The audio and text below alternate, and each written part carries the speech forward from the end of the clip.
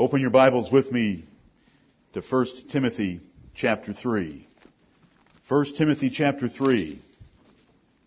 There are 3 epistles in your Bible in the New Testament that are pastoral epistles, meaning that our brother Paul wrote them to ministers. This is one of them. I want to read the last 3 verses of 1 Timothy chapter 3. These things write I unto thee, hoping to come unto thee shortly. But if I tarry long, that thou mayest know how thou oughtest to behave thyself in the house of God, which is the church of the living God, the pillar and ground of the truth. Amen.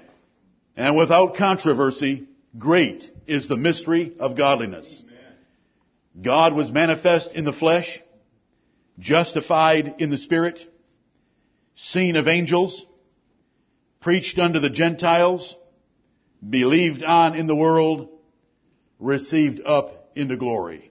Amen. Amen and amen. A pastoral epistle is written by an apostle, the Apostle Paul, to in this case, a young minister named Timothy.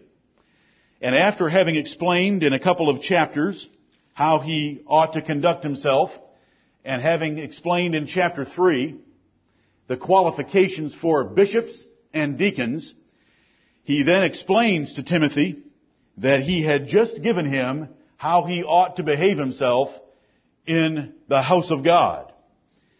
This is God's house of the New Testament. There was a patriarchal age from Genesis to Moses, or we could say from Adam to Moses, in which special men worshipped God in various places. They were called patriarchs because they were fathers that led their children in family worship where God spoke to them and where they built altars to worship God. After that patriarchal age, we had the nation of Israel for a couple thousand years, in which Moses gave the law of God to Israel on Mount Sinai, and they worshipped in Jerusalem, in a tabernacle, and then in a temple. But in the New Testament, Jerusalem has no significance, and there is no temple on earth that God dwells in but His local churches like this. Right. Because the worship of God under the New Testament is a spiritual worship of the inner man. Not worshipped outwardly by the senses or in a building made of stone, Right. but in a place where saints assemble, love His name, and follow His ordinances. Amen. This house of God, which is the church of the living God, that is what we have today and what we want to be thankful for, that God has given us His church. Amen. And that God has shown us His church where we can come together in an assembly like this and worship Him as our young brother just prayed. It says here that the church is the pillar and ground of the truth. A pillar is a large column that helps support a building. And so when the Bible says that the church is the pillar of the truth, that means that the church supports and upholds the truth. It says that the church is the ground of the truth. The ground is the foundation or the base for that pillar or for that building to rest upon. And the truth rests upon the church, maintaining it, keeping it, promoting it, defending it, teaching it, and perpetuating it in the earth. And these things Paul told Timothy that he was to do in the church. And then there are 6 wonderful doctrines taught in that final verse of chapter 3. And it says, without controversy, that great is the mystery of godliness. In the church are revealed things that you cannot learn anywhere else. We supposedly live in the buckle of the Bible Belt. But when I read the Greenville News, I never see any Bible. Because outside of the true churches of Jesus Christ, there is no Bible taught, Right. nor Bible believed, nor Bible loved, nor truth sought, nor truth defended. Instead, the truth is railed upon and ridiculed even in our own city. That's right. They can write millions of words of print, but there is not one word about the truth of the New Testament. But there is no controversy about this fact. These great mysteries that God has revealed to us in the New Testament are special things, and it is our duty, yea, it is our privilege to defend them, to teach them, and to promote them. God was manifest in the flesh. God, creator of heaven and earth, came and dwelt on planet earth for 33 and a half years in the form of the Lord Jesus Christ of Nazareth. Amen. What a glorious doctrine. He was justified in the Spirit. That means he was declared to be the Son of God with power by the miraculous wonders he did, by the power of the Holy Ghost, and by being raised from the dead according to the timetable that he had given. Has there ever been a man that could say, kill me, I'll be in the ground 3 days and 3 nights, and then I'll come out. And then come out. Now that's our Lord Jesus Christ. He was seen of angels. Angels came and ministered to him. They sang at his birth, and they comforted him before his death. And they saw him when he rose up into heaven. This Lord Jesus Christ was preached unto the Gentiles by Jewish preachers. And he was believed on in the world. And you be thankful for that, brethren. Our ancestors did not know the God of heaven. Our ancestors worshipped all sorts of imaginations. But he was believed on in the world. And then he was received up into glory. And that's where our Lord Jesus Christ is right now, up in glory. Come back with me to Jeremiah 5. Those passages that were read to us by 3 of our brothers are so good, I want to just very briefly comment on them before we proceed. Jeremiah chapter 5. The subject this morning is the pillar and ground of the truth. A church has as one of its great goals to defend and support, uphold and teach and promote the truth. And we want to make sure that we're fulfilling that role that God's given us. And we want to rejoice at it. We are privileged. You are privileged to have God chosen you to be part of a church wherein His truth is for you to be able to defend it and hold it for the next generation. And we trust that they will hold it for the generation that follows them. Right. Look at Jeremiah 5:1. Run ye to and fro through the streets of Jerusalem, and see now, and know, and seek in the broad places thereof, if ye can find a man, if there be any that executeth judgment, that seeketh the truth, and I will pardon it. Jeremiah had a message to Judah of destruction. God was going to come and destroy His own people for their wicked rebellion against His word. And here he says, can you even find one man in the city of Jerusalem that executes judgment and that seeks the truth? They couldn't find any. Are you going to be a man that when God looks into the Piedmont of the South Carolina, He finds you seeking the truth? Every man has a privilege that hears the truth, to be a defender of that truth. It's one thing to defend our families at night from trouble. It's another thing to defend our country from external enemies. It's another thing to defend our country from internal enemies, as a policeman would. But it's another thing, and it's a glorious thing, to defend the truth of God. Amen. Verse 2 says, and though they say, the Lord liveth, surely they swear falsely. O Lord, are not thine eyes upon the truth? Yes, the Lord's eyes are upon the truth. These people used the Lord's name. They had church services, but they didn't really seek the truth nor love the truth. But God's eyes are on the truth. God does not want to be worshipped the way you want to worship Him. God, the God of heaven, does not want to be worshipped the way the nation thinks He ought to be worshipped. The God of heaven does not care about a popularity contest in the forms of worship. He does not care what church is the largest, the fastest growing. He wants the church that holds to the truth of God's Word. Amen. Jeremiah 5. Come back to Isaiah 59. Isaiah 59. We better fulfill our role as the pillar and ground of the truth, because the truth is departing from the earth. It's easy to spell the word, it's easy to use the word, but very few can define the word, and to define it with God's word.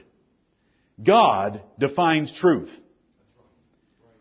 The scientists of America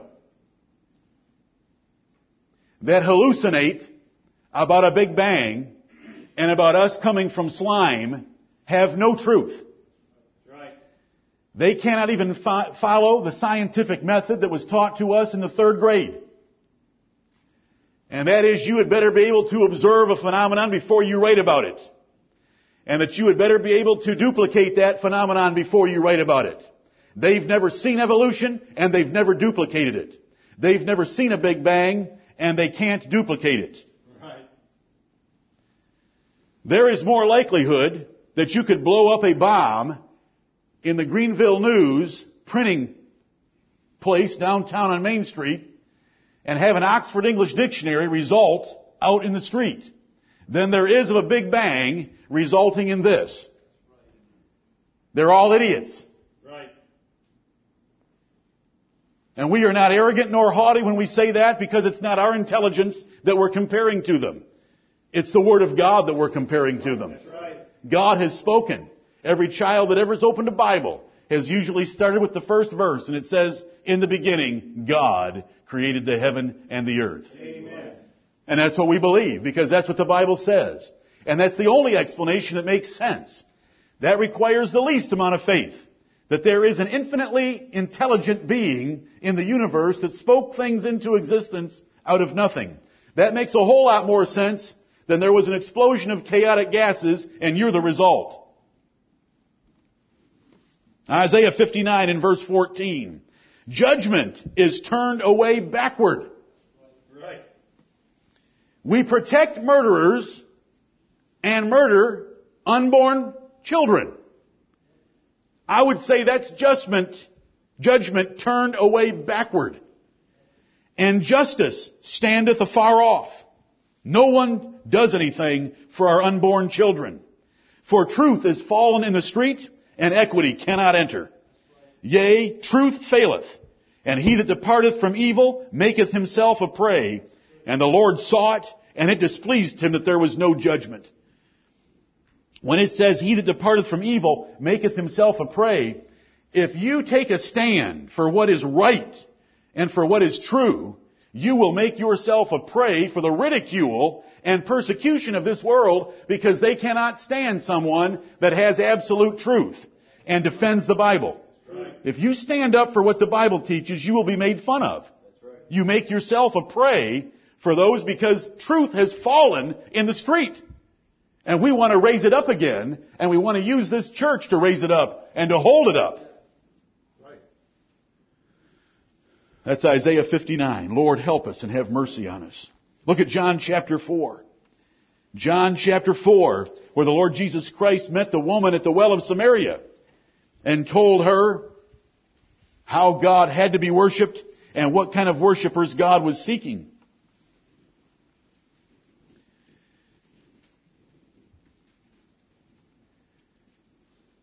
This poor woman was a Samaritan. They were half-breeds. They were half Assyrian and half Jewish. The Jews hated them. They hated the Jews. The Jews wouldn't let them worship in their temple in Jerusalem, so they set up their own place of worship in the mountains of Samaria. That's why she says in verse 20, our fathers worshipped in this mountain. Remember, Jesus was in Samaria. Right.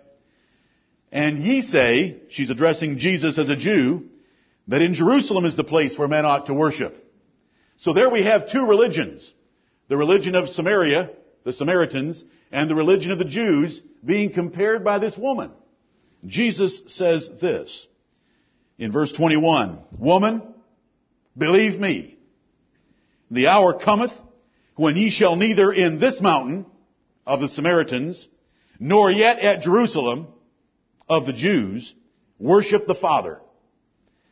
Ye worship ye know not what. Now that's not very nice. He told the woman she didn't know what she was worshiping. We know what we worship, for salvation is of the Jews. God has only given His truth to the Jewish nation at this point in time. Right. But the hour cometh, and now is, when the true worshipers shall worship the Father in spirit and in truth, for the Father seeketh such to worship Him. God is a spirit, and they that worship Him must worship Him in spirit and in truth.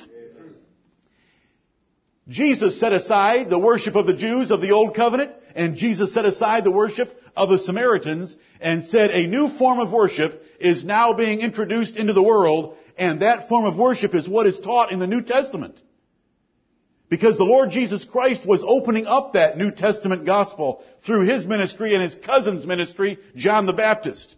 And with the apostles of the Lord Jesus Christ, they opened up worship for the Gentiles, and no longer was God worshipped in temples or places like mountains or Jerusalem.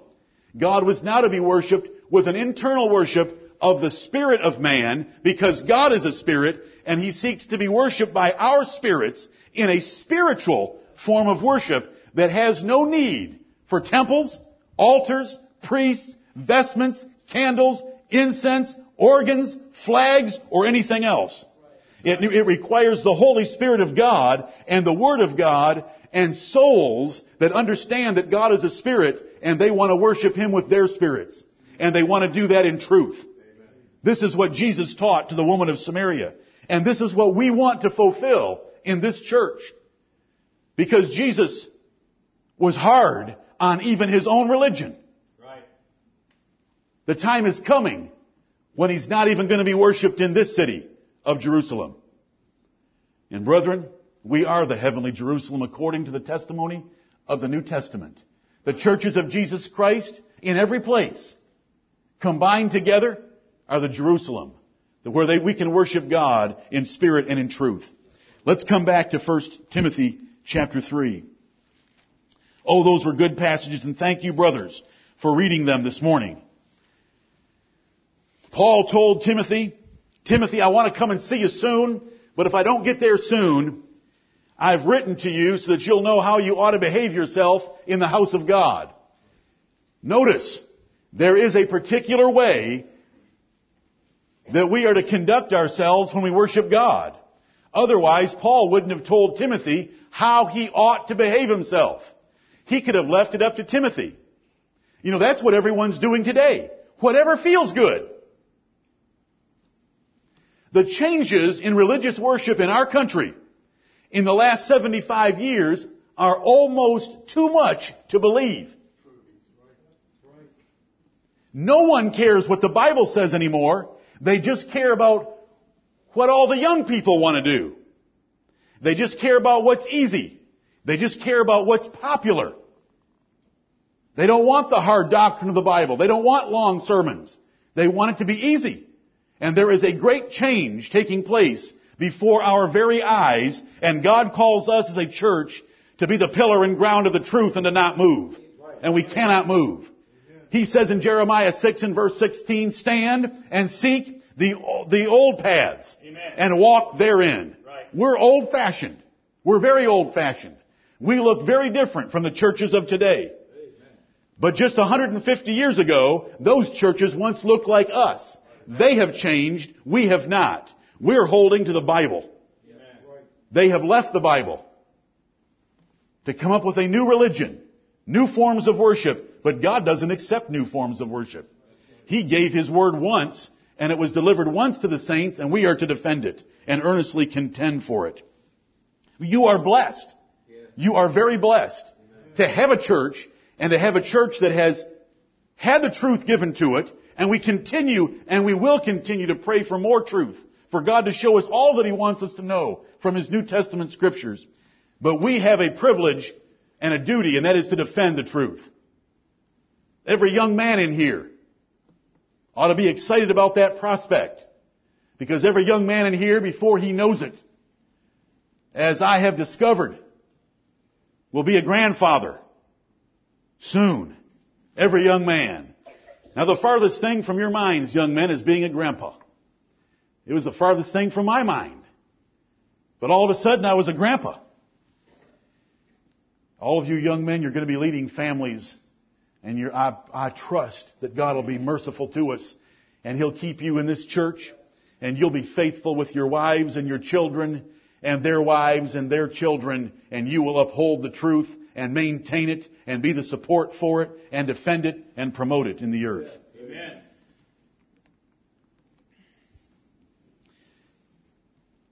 I spent a couple days in Charleston this past week. Thank you for the privilege of getting away with my two youngest children who were on spring break. My favorite place in Charleston, my favorite historical event there is not the Hunley. It's not the Lexington. It's not Rainbow Row. It's the First Baptist Church of Charleston, which has gravely departed from the faith and truth upon which it was founded. South Carolina, in its beginnings, had great religious tolerance and freedom. And I've taught you this, that there was a small congregation of Baptists in Kettering, Maine, in 1690.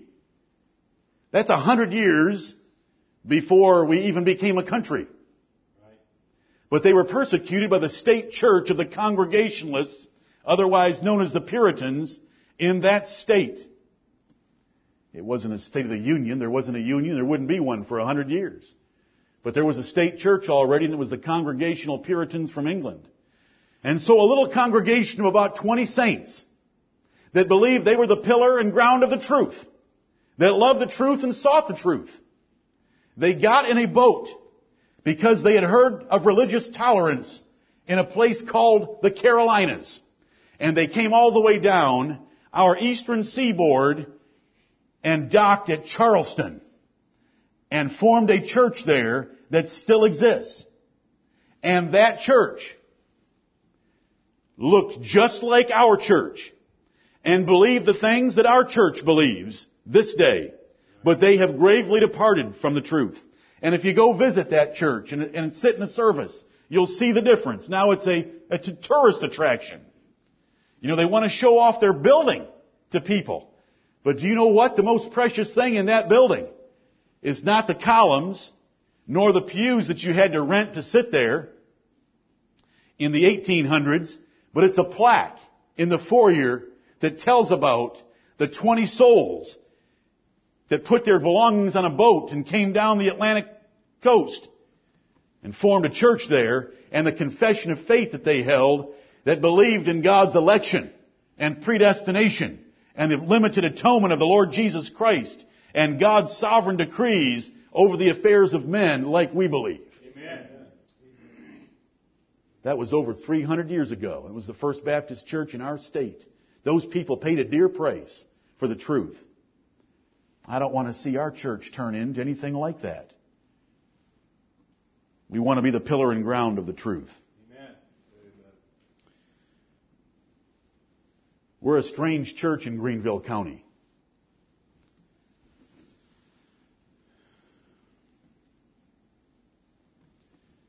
The conservative churches in our city are falling before the English Standard Version,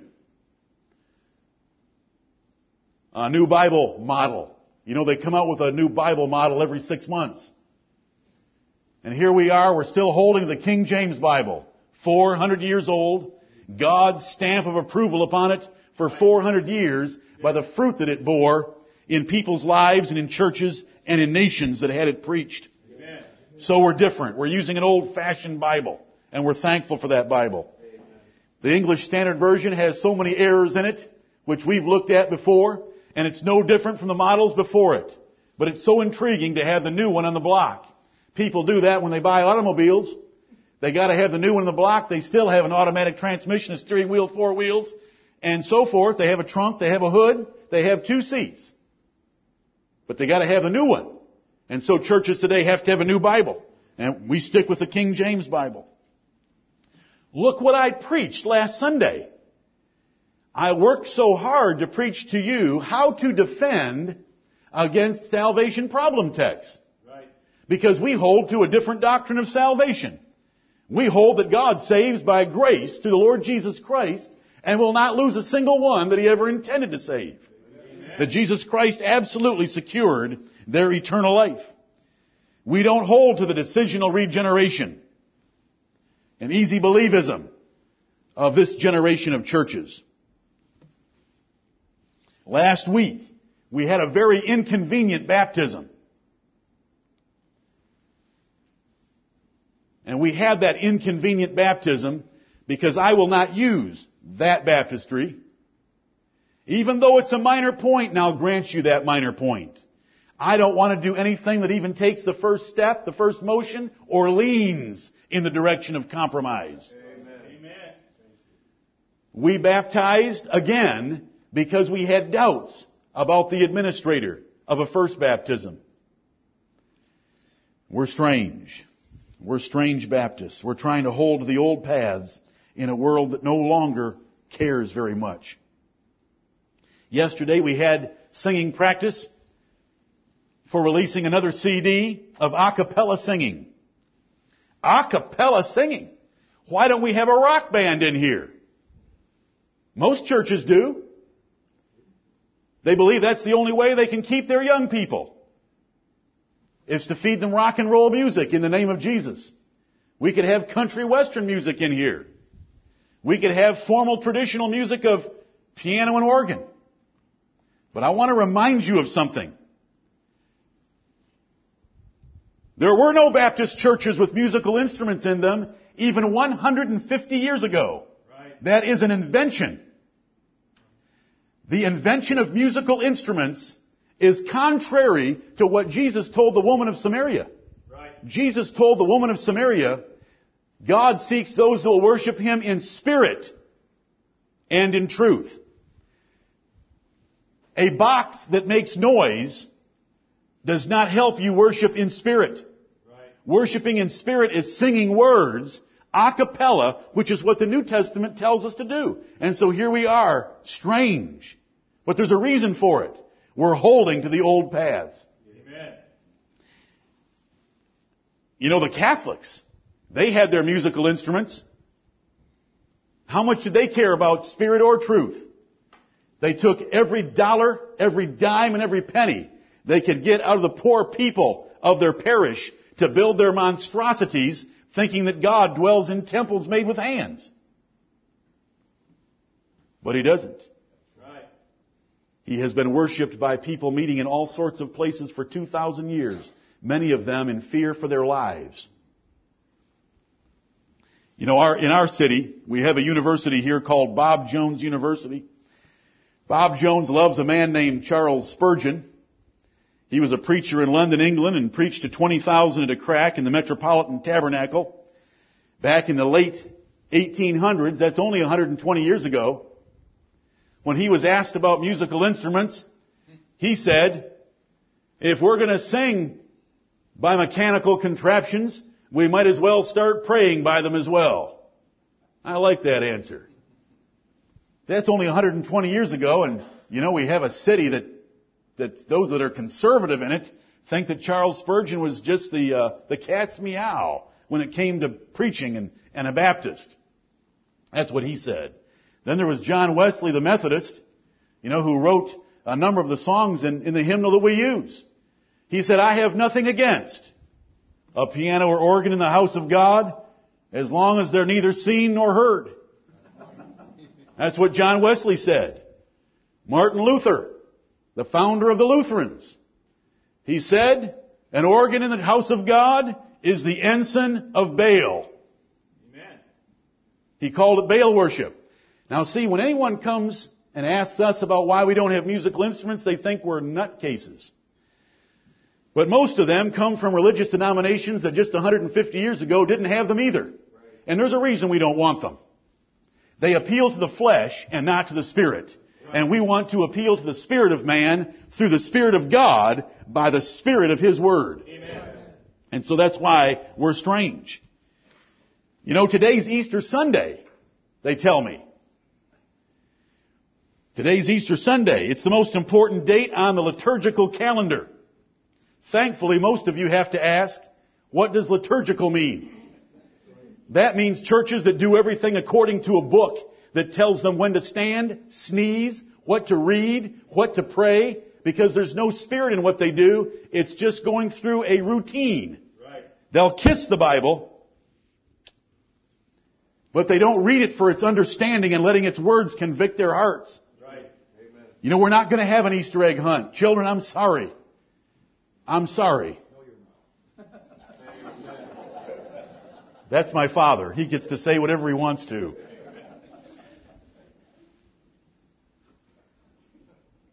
No Easter egg hunt. Rabbits don't lay eggs, children. In spite of all the pictures that you're seeing of Peter Cottontail hopping around with a basket of eggs, rabbits don't lay eggs. For anybody with just a couple of cents worth of common sense, what is a rabbit known for?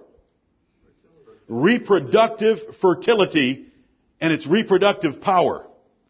When I was 26 and working at Michigan National Bank of Detroit with 4 children, my nickname was the Rabbit.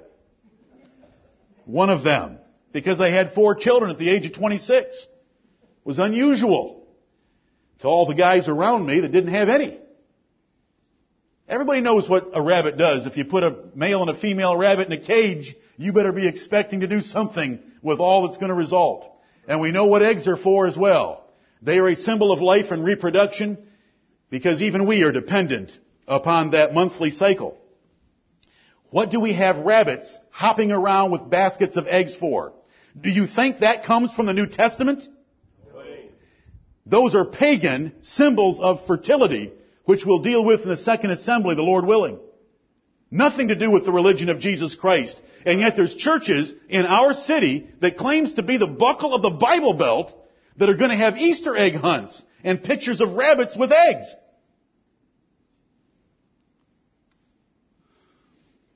Some began the day with a sunrise service. They stood singing, facing the east while the sun rose. Where's that in the New Testament? I can tell you other places that it is, and we'll consider that in our second service. That is a pagan rite that dates long before the Lord Jesus Christ and His apostles. Right. Men have worshipped the sun in the spring from time immemorial because when the sun lengthens the days in the spring and revives the earth and puts buds on the trees and flowers on the plants and causes animals to mate and renews the earth, pagans worship that sun.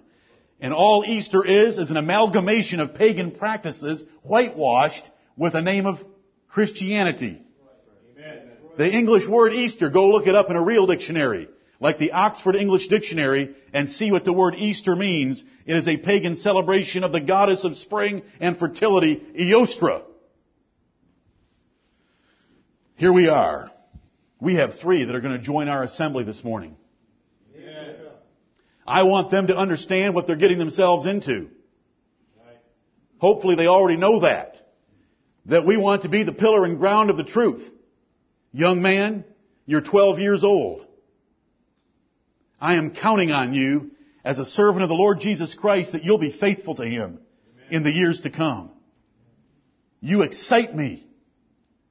I wish I could go back and be 12 and live the last 37 years better for the Lord. I want to help you live them better.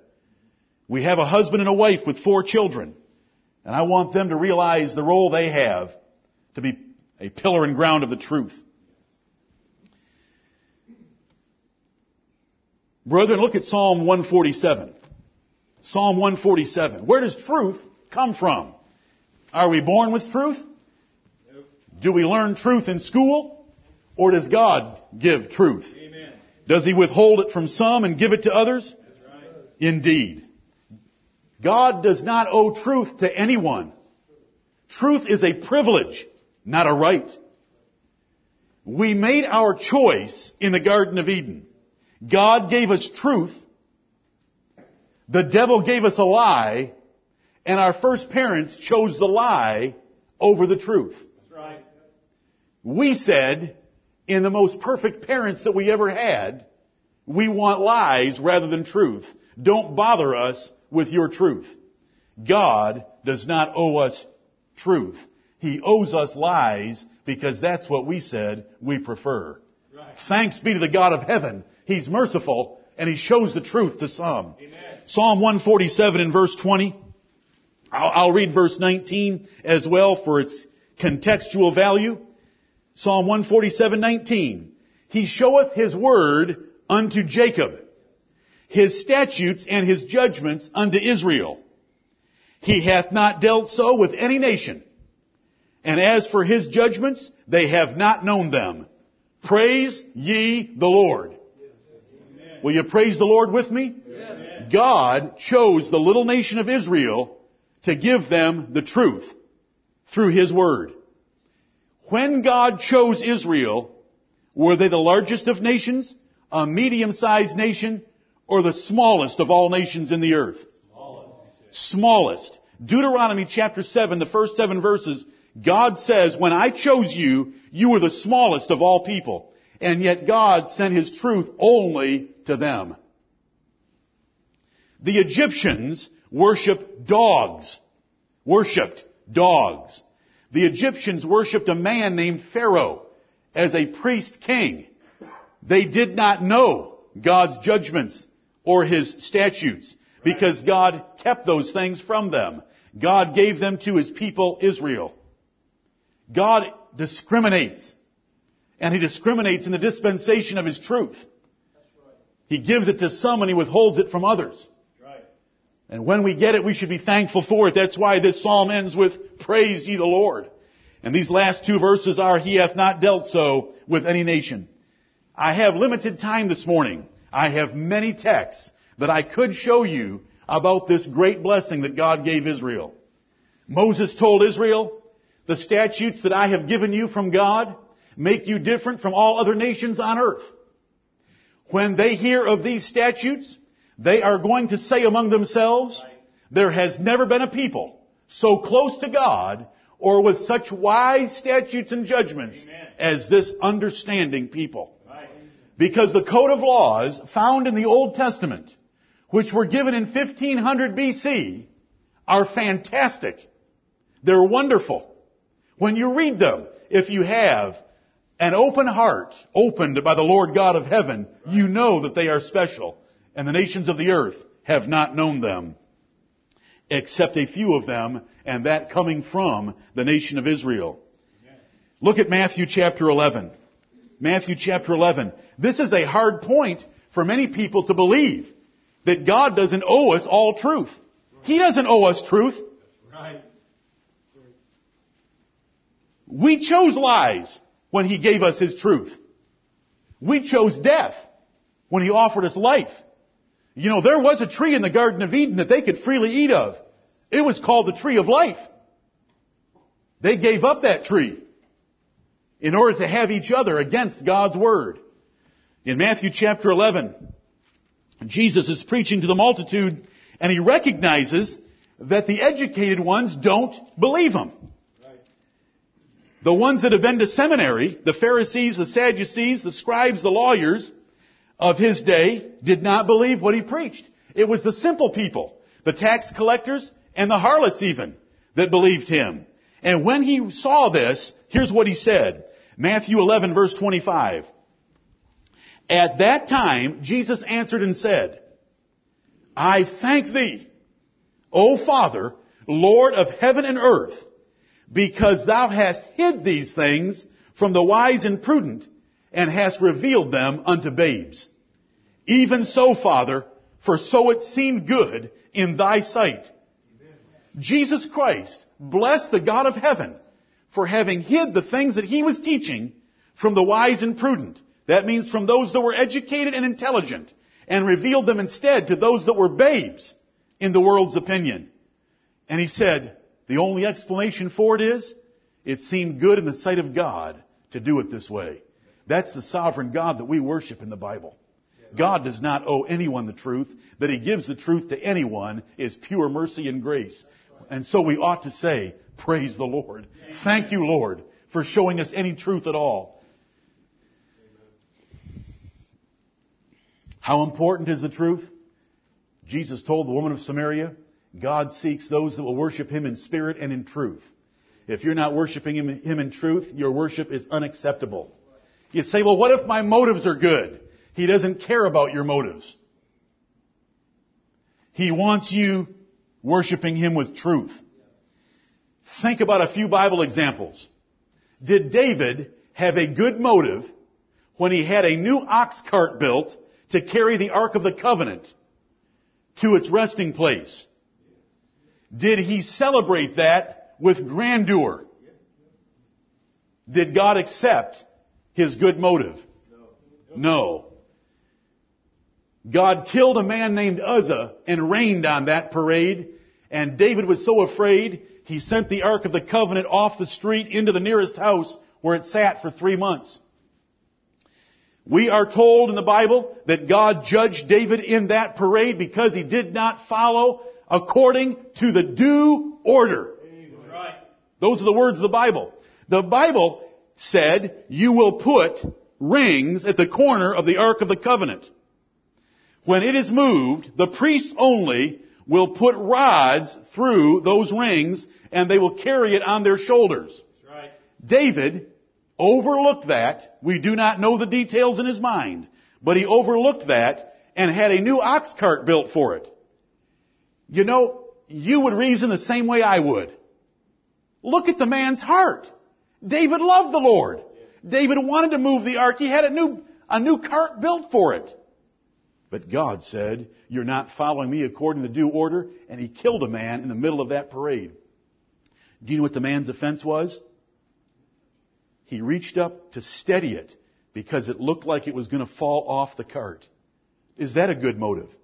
That's a very good motive. Does God care about motives? No. He wants to be worshipped in truth. Somebody will say, well, he sounds like such a mean God. He's God. If he says he wants to be worshipped in such a way, why do you want to worship him in another way? That's right. Amen. He doesn't sound mean to me. He sounds like God. Amen. Right. I want to be worshipped the way I say I want to be worshipped. Amen. You know, those examples can be multiplied. David's not the only one. It's important for us to worship him in truth. But there's a threat today, brethren. There's a threat. Look at 2 Timothy chapter 4. 2 Timothy chapter 4. There is a threat against the truth, and we need to be warned about it. And we need to realize that we have a sober and solemn duty to be pillars and ground of the truth in this church. 2 Timothy chapter 4. Verse 3. We're back in Timothy, meaning Paul the Apostle, writing a young minister named Timothy, telling him what was going to develop in the history of Christianity. This is a prophecy. The time will come when they will not endure sound doctrine, but after their own lusts shall they heap to themselves teachers having itching ears, and they shall turn away their ears from the truth and shall be turned unto fables. Paul told Timothy, Christianity is going to degenerate. Christians are no longer going to want to sit in long assemblies where someone is preaching to them. They will not want sound doctrine, and they will not endure it. Listen, brethren, I know sitting and listening to me is something you have to endure. It's not very entertaining to the flesh, especially the backside of your flesh. But Paul warned us that this was going to happen. So what have churches done in the last 75 years? Less and less preaching, more and more entertainment. Less and less truth, more and more fables. They will listen to stories and they will listen to special music all day long. But they don't want the preaching of God's Word. And so here's the threat. And we need to be a pillar and ground of the truth and hold it fast. We need to uphold and maintain the truth that God has given us and not move away from it, though the rest of the Christian world does. 75 years ago, when you went to church, and I'm speaking mostly of Baptist churches, the daughters of Rome, they all looked like their mother to quite an extent. If you went to the Roman church 75 years ago, you were going to listen to a priest chant in Latin for 60 minutes. You wouldn't know a single thing that was said because the Roman Catholic Church doesn't want you to know any truth. For 1,500 years, they would not let the Mass be done in the common language of the people in order to keep them in ignorance. They would not let the common people read the Bible because they told them you're incapable of understanding it. You have to come to us priests for all the knowledge of God. Isn't that a nice little corner on the market? I'm talking about Baptist churches. When you went into Baptist churches, they were going to open the Word of God and some man was going to thunder from a pulpit. Right. You know what they call that now? They call that fire and brimstone preaching, and they make fun of it. Those preachers didn't preach about fire and brimstone every time they opened the Bible, but they did open the Bible and they did preach the Word of God. They did not tell stories. It did not sound like you were in a Dale Carnegie class when you went to church. It did not sound like you were in an AA meeting when you went to church. It didn't look like you were at an Amway rah-rah meeting when you went to church. They didn't have Jesus lock-ins. They didn't have rock with Jesus. They preached the Word of God. Amen. And look at what Paul told Timothy he better do in order to combat the times that were coming. Look at verse 2. Preach the Word. I'm not good at storytelling, and I don't apologize for that. I was never commanded by the Lord Jesus Christ in the Bible to tell stories. I was told to preach the Word, and there's my job description. Preach the Word. Be instant, which means to be insistent and pressing and urgent, in season, out of season. Whether it's convenient or not, unload the Word of God on your hearers. Reprove, rebuke, exhort, with all long suffering and doctrine. Now, how important was this to Paul that he communicated to Timothy? How important? Look at that first verse. I charge thee therefore before God and the Lord Jesus Christ, who shall judge the quick and the dead at his appearing and his kingdom. Preach the Word. The Apostle Paul, in private correspondence with Timothy, dropped two names. The God of heaven and the Lord Jesus Christ.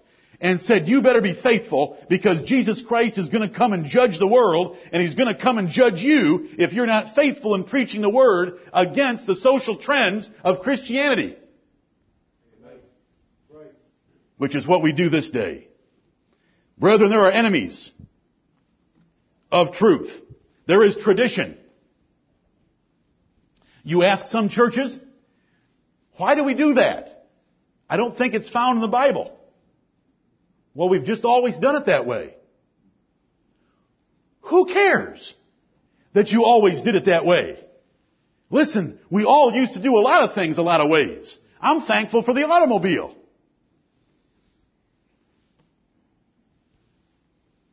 So what? Who cares how Daddy did it? Who cares how Grandpa did it if it doesn't line up with the Word of God? Tradition is the enemy of truth. Popularity. Others measure truth by popularity.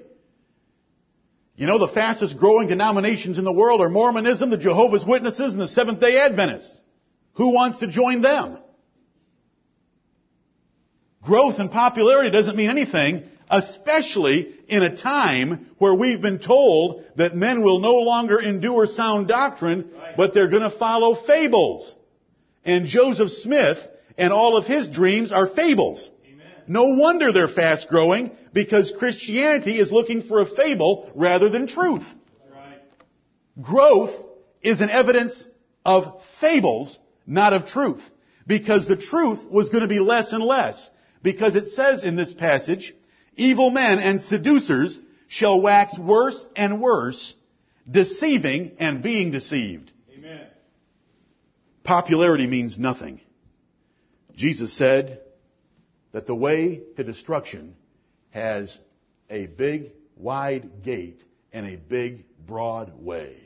That's right. And the way that leads to life has a straight, like a straitjacket gate, and a very narrow way. Amen. The cost. Most people won't pay a price to follow the truth. In order to follow the Lord Jesus Christ, you had to pay a price. He said if you couldn't learn to hate the dearest relationships in your life in comparison to Him, and if you couldn't learn to hate your own life also, couldn't be His disciple. Those are His words, and He said them over and over again. Amen. False teachers. There were false teachers in the days of the Apostle Paul, and he said there would be many more. False teachers are enemies of the truth because they teach things contrary to the truth. Jesus said about the lawyers of His day, and the lawyers of His day were not those public defenders that went to court. They were men that studied the law of God and tried to apply God's law. They knew the Bible very well. Jesus said that those lawyers kept the key of knowledge from the people. They would not enter into the kingdom of heaven, and neither would they let others enter in either. That's right. False teachers. Friends. The Bible says evil communications corrupt good manners. If you hang around with people that don't care about truth, it will destroy your love of truth. You need to be around others that love truth. Because evil communications will corrupt your good manners. Your associates and those people you choose to company with are going to set what kind of a person you are. The Bible teaches that. Ignorance. You know, most people today in most churches are so ignorant of the Bible, they don't even know what to believe. They just take it for granted that what comes out of the pulpit must be the truth because Mama was a Baptist, so I'm a Baptist. But everything that comes out of a pulpit should be tried by the Word of God. Amen. The Bible says, prove all things and hold fast that which is good, and that includes this pulpit. That includes this pulpit more than any pulpit. Search the Scriptures daily is what the Bible teaches men to do in order to be noble. Carelessness. They care about the things of this life. They care about their jobs. They get so wrapped up in their family. They get so wrapped up in their yard, their house, their possessions, their things, that they neglect the Word of God because it takes work to read, to study, to retain, to review, to hold fast the things that you're taught. Brethren, we have roles. The church has a role to protect and promote the truth.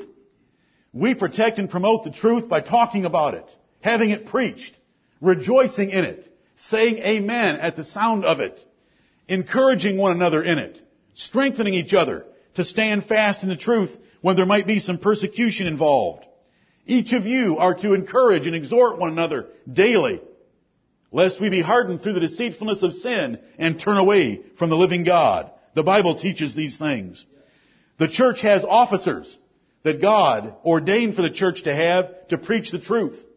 God's officers, especially bishops, are not administrators. They're preachers of God's Word. You know, it used to be common in this city that when you met your minister, especially a Baptist, he had a title. And it was preacher. Preacher Smith, Preacher Jones. Because until recently, that's what he was most known for. He preached.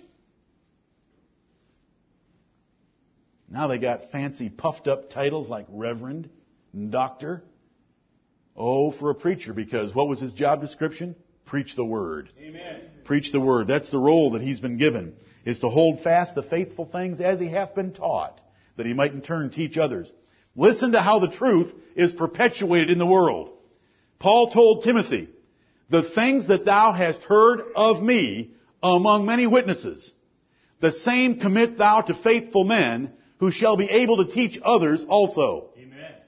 Paul said, the things you've heard of me, the things you have heard of me, commit thou to faithful men who shall be able to teach others also. 4 generations of preachers is what ordination is all about. One minister ordaining another and charging him to preach the word that he has heard among many witnesses. And so Paul's doctrine has been perpetuated in the earth by successive ordinations of men faithful to their calling. That's a role that God gave the church. The church withdraws from every brother that walketh disorderly, and not according to the tradition which he received from the Apostle Paul. A church excludes anyone that's a heretic and puts them outside the church to keep the church of one mind in the things of the gospel of Jesus Christ.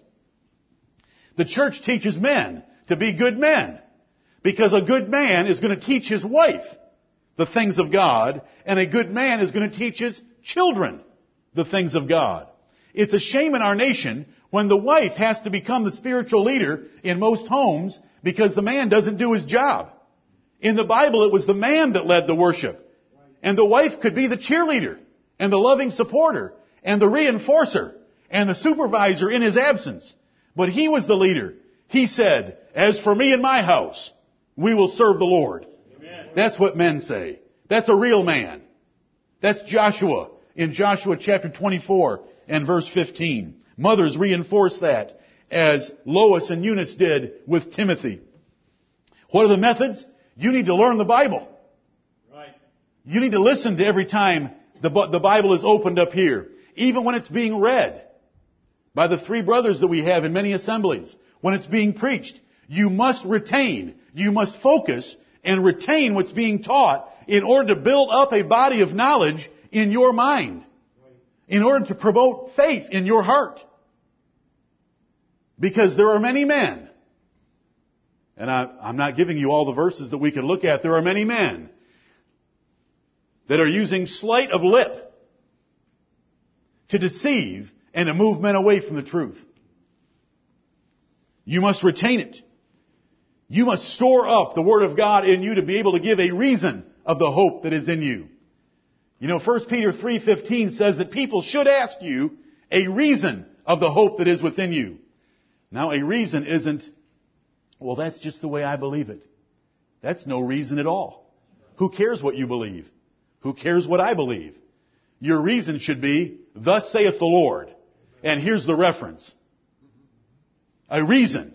You know, a reason is an argument or evidence in proof of an assertion. It's not enough to say, "I believe." Do you know how to take the Word of God and answer people? You need to know the Bible.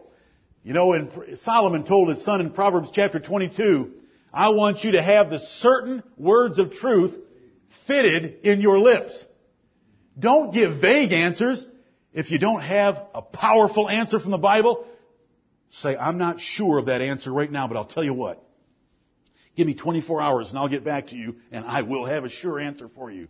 Then you can email me or call me and I'll help you get that sure answer. And if I have to tell you, give me 24 hours and I'll get you a sure answer, we'll get it one way or another.